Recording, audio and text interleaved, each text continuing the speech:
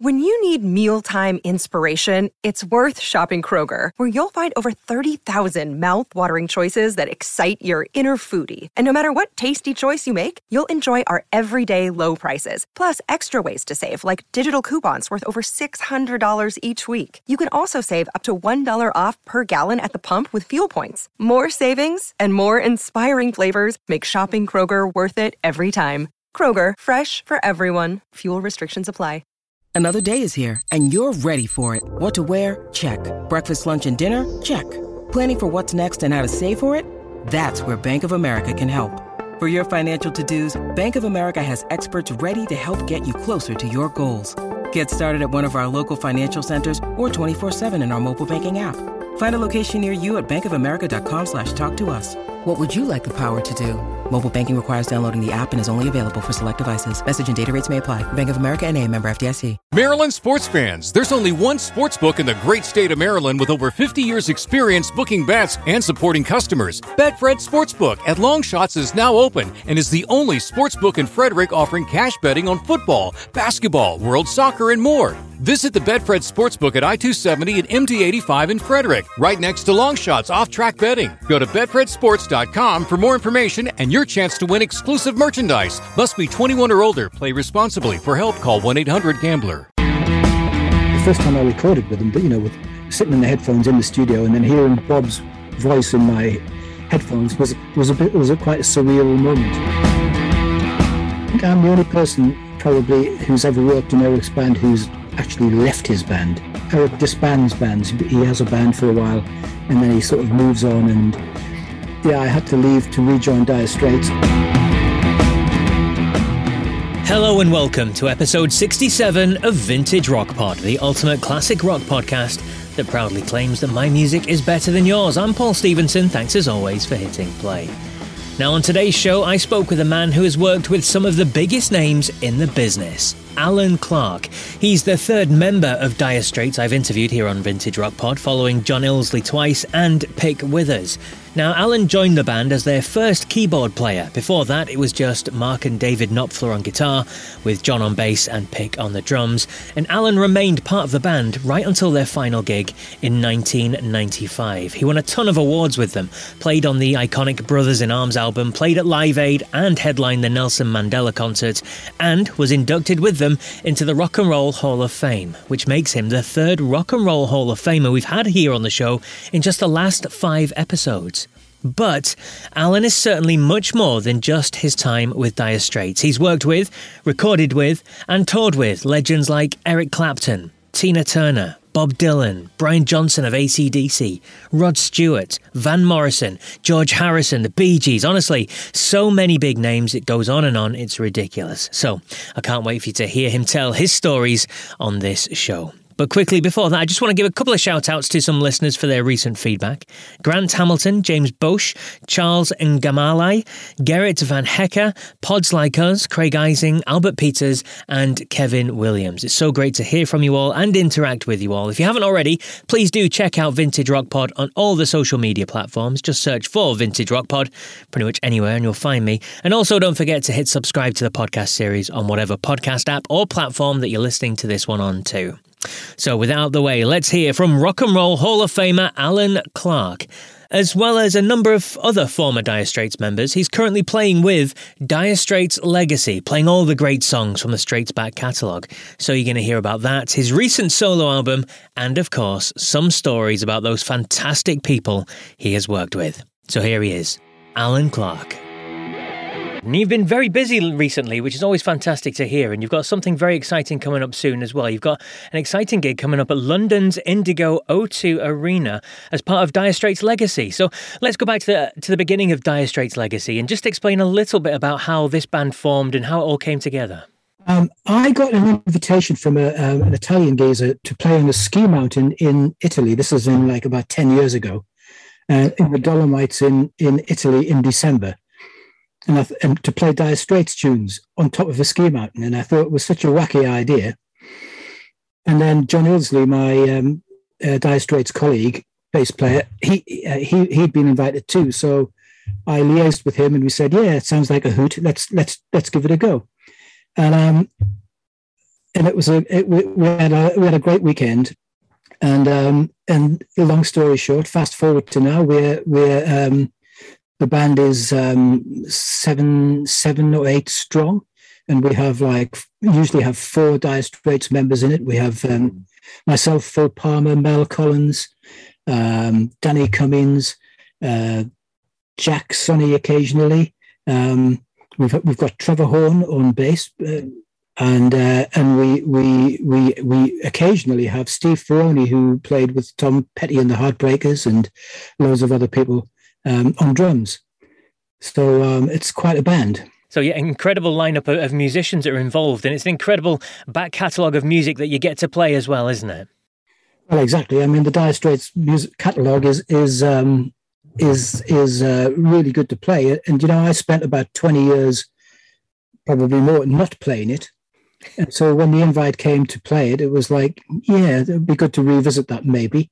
And we just have a ball, basically. It's a fun band that turned into, I guess, a bit more than a fun band, but we still do it for the enjoyment more than anything else. So yeah, fantastic stuff. And like we said, that gig at the London's Indigo O2 Arena, it's on July the 1st. I believe there's still a couple of tickets left, a few tickets available if people want to head down. So definitely worth checking that out, isn't it? Sure, yeah. It's going to be good. Our first time in England, actually.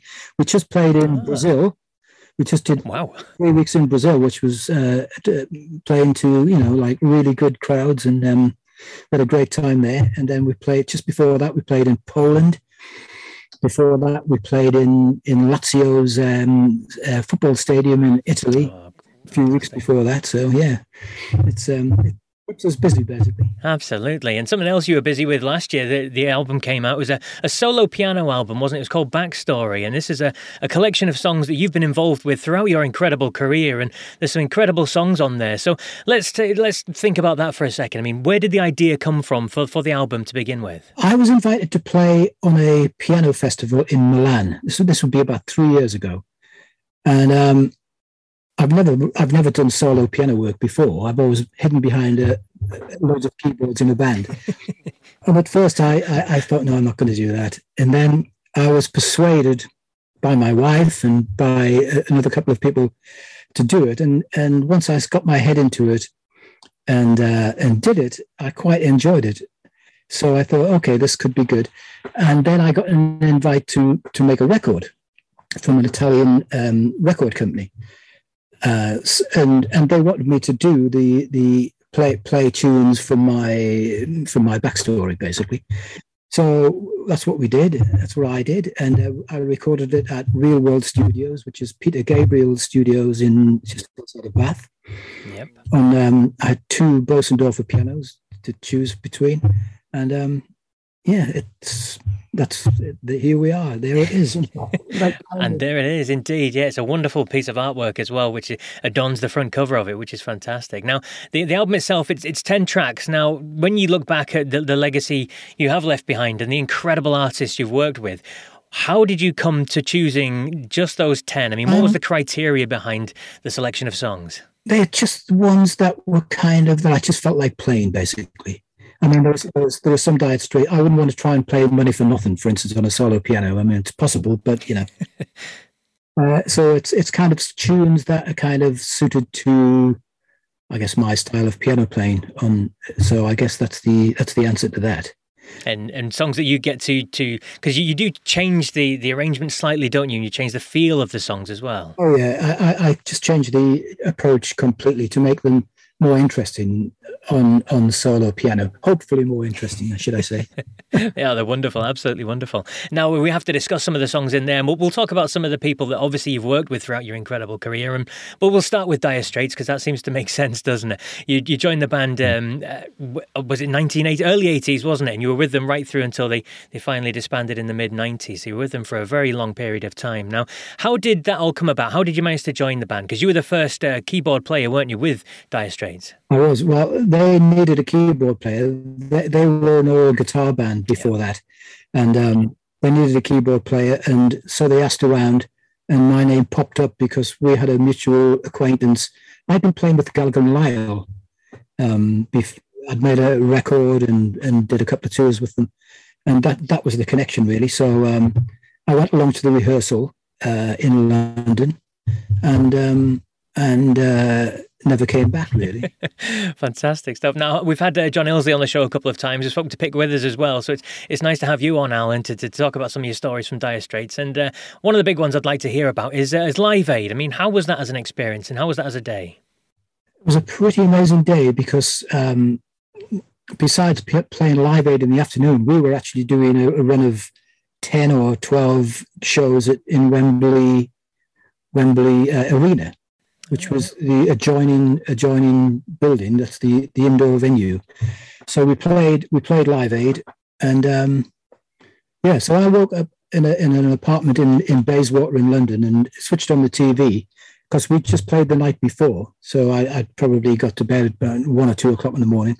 So at 9:30 or whatever time Live Aid started, I put the TV on and watched the opening of Live Aid, the first couple of acts, while I was in bed having a cup of tea and then having breakfast. Then I jumped in the car and drove up, allowing myself a good 2 hours to get there. But I got there in about half an hour because I presumed that the streets were going to be rammed with people going up there. But of course, everybody was in by then. So it was quite deserted, really. And it was a beautiful day, just like today is actually, really warm. And as I was driving up, I had the windows open and I could hear Live Aid happening in everyone's houses on the way up. And people were in the garden with speakers and stuff like that. So yeah, it was a good day. And then after we performed, I think we went on about 6 o'clock, played for about 40 minutes or so.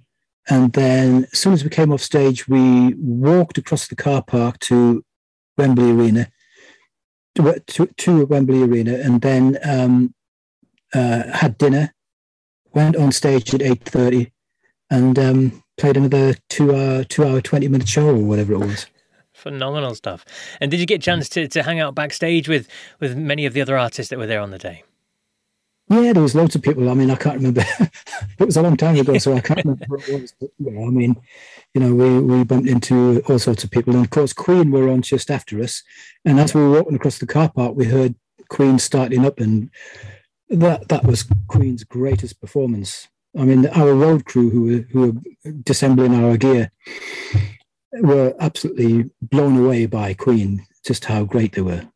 And I've seen their performance since on video, and it was pretty damn good. Pretty damn good indeed. And just talking about your time in Dire Straits, I mean, what was your favourite album you worked on then with the band? Favourite album? I don't know if I've got a favourite, but I mean, Love Over Gold was the first one I did, the first studio album I did with Dire Straits, and so there's a lot of me on that, really. Piano and stuff, so that's pretty good. Private Investigations is, when people ask what's my favourite Dire Straits tune, it's probably Private Investigations. I enjoyed making Brothers in Arms because we made it in the Caribbean island of Montserrat. Yes. So we were in Montserrat for 2.5 months, I think. So that was good fun, and the album, of course, did extremely well. So maybe a toss-up between those two, really. And what I like about Dire Straits, even though the band broke up a couple of times, but ultimately again in the mid-90s, everyone seems to, on the whole, have remained friends, and you all kind of get on afterwards, don't you? You've all worked with each other in various capacities since, haven't you? Yeah. I mean, I haven't seen Mark for a while, but we keep, we all keep in touch.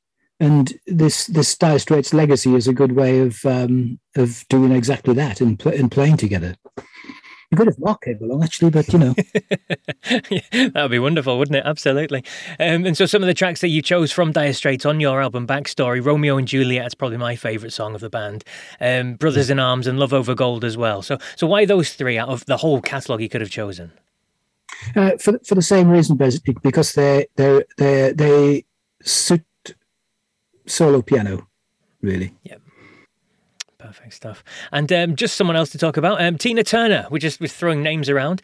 Private Dancer, huge song for her, and it's not that well known that it was actually a song that Dire Straits worked on, wasn't it? That you guys had planned for an album. Yeah, it was one of the songs we recorded for the Love Over Gold album, but we did record it, and but it sounded a bit weird, Mark singing it, because it's sung from a female point of view.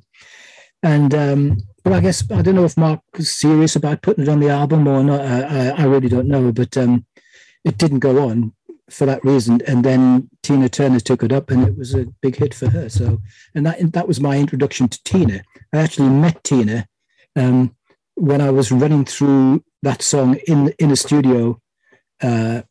She walked in as we were just sort of doing the run through, and that was my first meeting with Tina. And that lasted for quite a few years afterwards, because I became her musical director and did work with her and all sorts of things. Yeah. And what was she like to work with then? I mean, because she seems a real force of nature, doesn't she, when she's on stage, and we see her as this huge figure and a huge presence. And what was she like to work with then?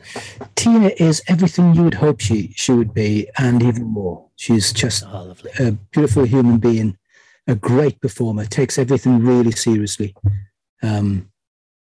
Really good. A very fond memory of Tina was we were touring in the US. We were in Memphis, and there's a famous old hotel there called the Peabody Hotel.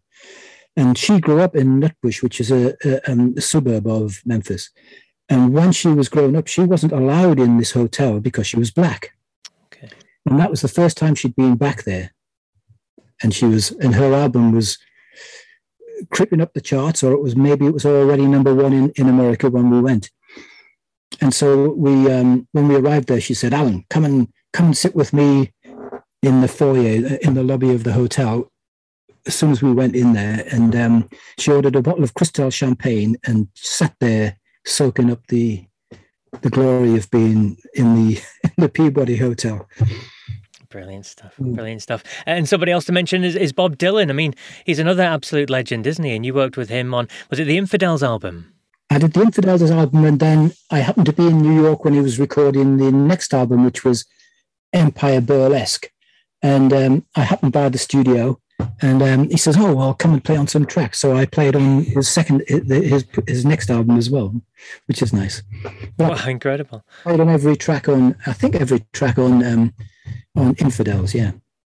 Wonderful. And what was that like working with him then? I mean, I was a fan of Bob. A few years before that, I recall lying on my apartment floor listening to his Desire album night after night, endlessly. So the first time I recorded with him, with sitting in the headphones in the studio and then hearing Bob's voice in my headphones was quite a surreal moment. But I mean, all these people, all these stars are just human beings who are extraordinarily talented. And when they're not singing, they're just human beings like everyone else. And obviously, he and I just got on really well. We played pool, and he's a pretty good pool player, actually. I have to say, I let him beat me. Oh, of course. And there's a couple of those songs on the Backstory album as well, isn't there? So you've included them. Yeah. And someone else just to mention, it's just throwing all these names out here, Eric Clapton. You spent a long time with him, and I think he'd said that it was probably the most fun time of your career, wasn't it, working with Eric in the band? I think if I had to say where I had the most fun in a band, it would be with Eric, yes. Eric used to come along during the Brothers in Arms tour and watch us on stage. And he quite often used to stand at the side of the stage, on my side of the stage. So he would be kind of seeing me first. Yeah. So, and then a couple of years after that, I got a phone call one day, and it was Eric, and he said, "Would you like to join my band?" And I thought about it for about 2 seconds, maybe. And said, yes, of course. I mean, I was working with Tina Turner at the time, and so I had to balance the two, basically. But I managed to keep on. I was Tina's musical director, but I said to Tina, "Look, I can't come on tour with you, but I can help you get your band together and rehearse them." So I did that. I would go to Los Angeles and spend a month rehearsing the band, and then say, "Right, goodbye." And then occasionally drop in on them in Europe or wherever they were. And yeah, it was an interesting time. Interesting indeed. And during your time with Eric, you guys produced the album Journeyman, and I think Eric has publicly stated that was probably his favourite album of his own. So that's fantastic to hear as well, isn't it, for you? Yeah. He said that in an interview, so that was quite a pleasing scenario. And again, it's the same sort of question. I mean, what was Eric like to work with in the studio? Is he very demanding? Is he quite laid back? Does he let you get on with what you do, sort of thing? Eric never ever gave any suggestion about anything musically. It was totally just do your own thing. And same on the album. The producer was Russ Teitelman, who I met for the first time then, and we became friends, still are. And I've done other bits and bobs for him after that. And it was a great period. And your time kind of came to an end, didn't it, with Eric, when Dire Straits decided to get back together? And you said that was a difficult decision for you to make, wasn't it? I think I'm the only person probably who's ever worked in Eric's band who's actually left his band. Whereas occasionally Eric disbands bands. He has a band for a while and then he sort of moves on, and I think he's kind of settled now into a band. Unfortunately, he hasn't included me, but you never know. It might happen. I had to leave to rejoin Dire Straits and co-produce the On Every Street record.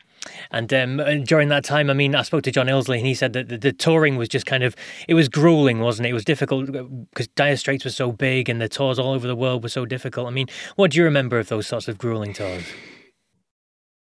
I remember we got to somewhere, and I think it was in Belgium, and there was a problem with the stage, so we couldn't play the show, and which was a disappointment, but at the same time, it was like, great, it's a night off.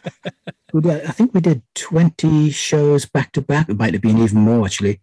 In fact, I just read today, I was just having a glance through part of John Illsley's book, and I think he said 30 shows in a row without a break.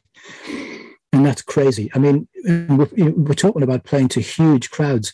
I think we had 3 stages being built because the stages were so big that they had to have 3 because it took so long to construct them.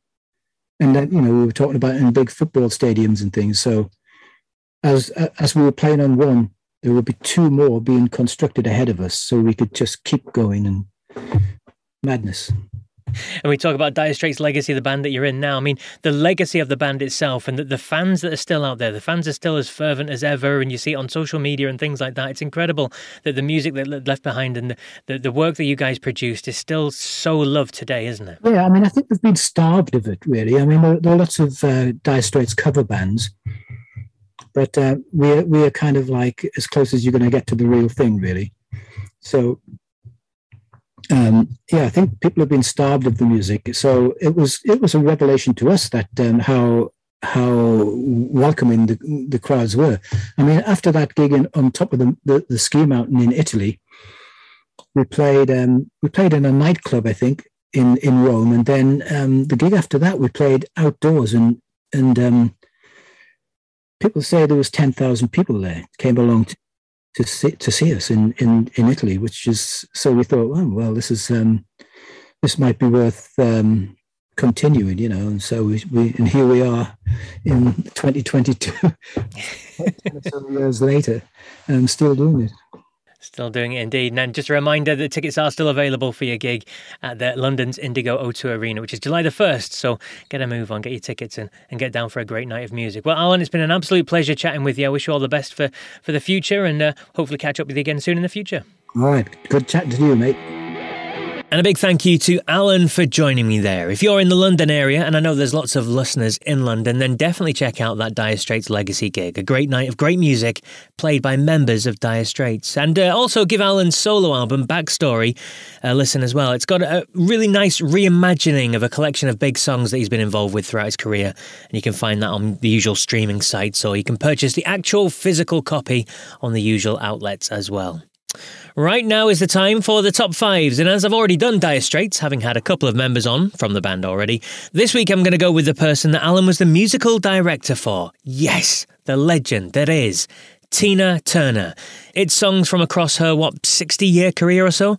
But remember, this is my personal choice, highly subjective. I don't expect you to agree. In fact, I'd love to hear how you disagree, so please reach out with your own top fives this week too. So here you go, my top 5 favourite Tina Turner songs according to Vintage Rock Pod. At 5 is a Phil Spector-produced track, and one Tina says he made her sing 500,000 times before he was happy with her vocals. What a song it is, though. Didn't make a dent in the US at the time of release, but was a big hit in Europe, including reaching number 3 in the UK in 1966. My number 5 is River Deep, Mountain High.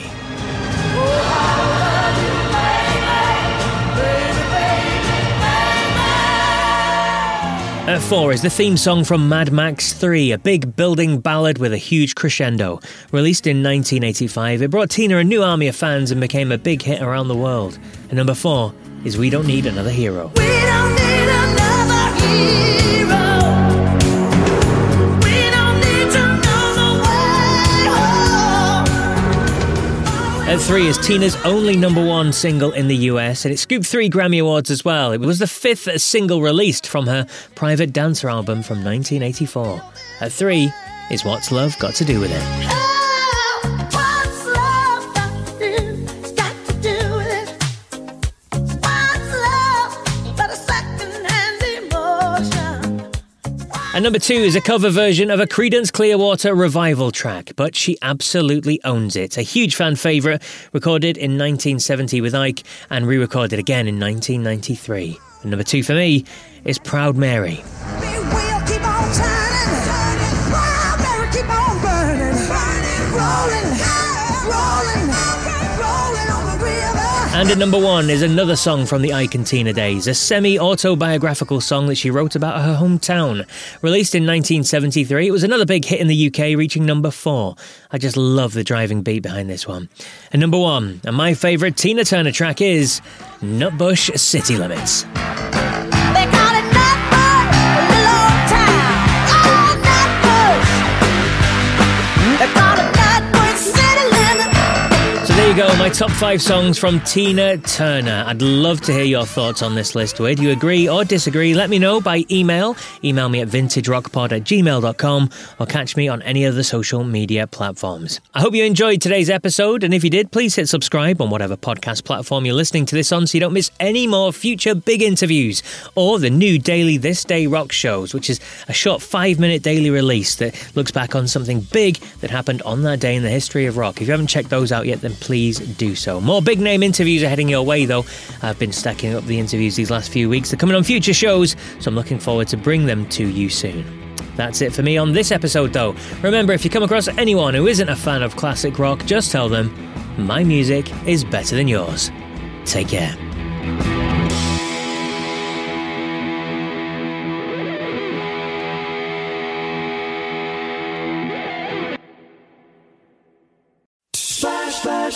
Splash Weather Repel Premium Windshield Wash features a 3-in-1 formula that repels rain, sleet, snow, and bugs while leaving a streak-free shine. And its advanced beading technology keeps you seeing safely all year long. See safely on the road when you apply a little splash. Pick some up at Walmart today.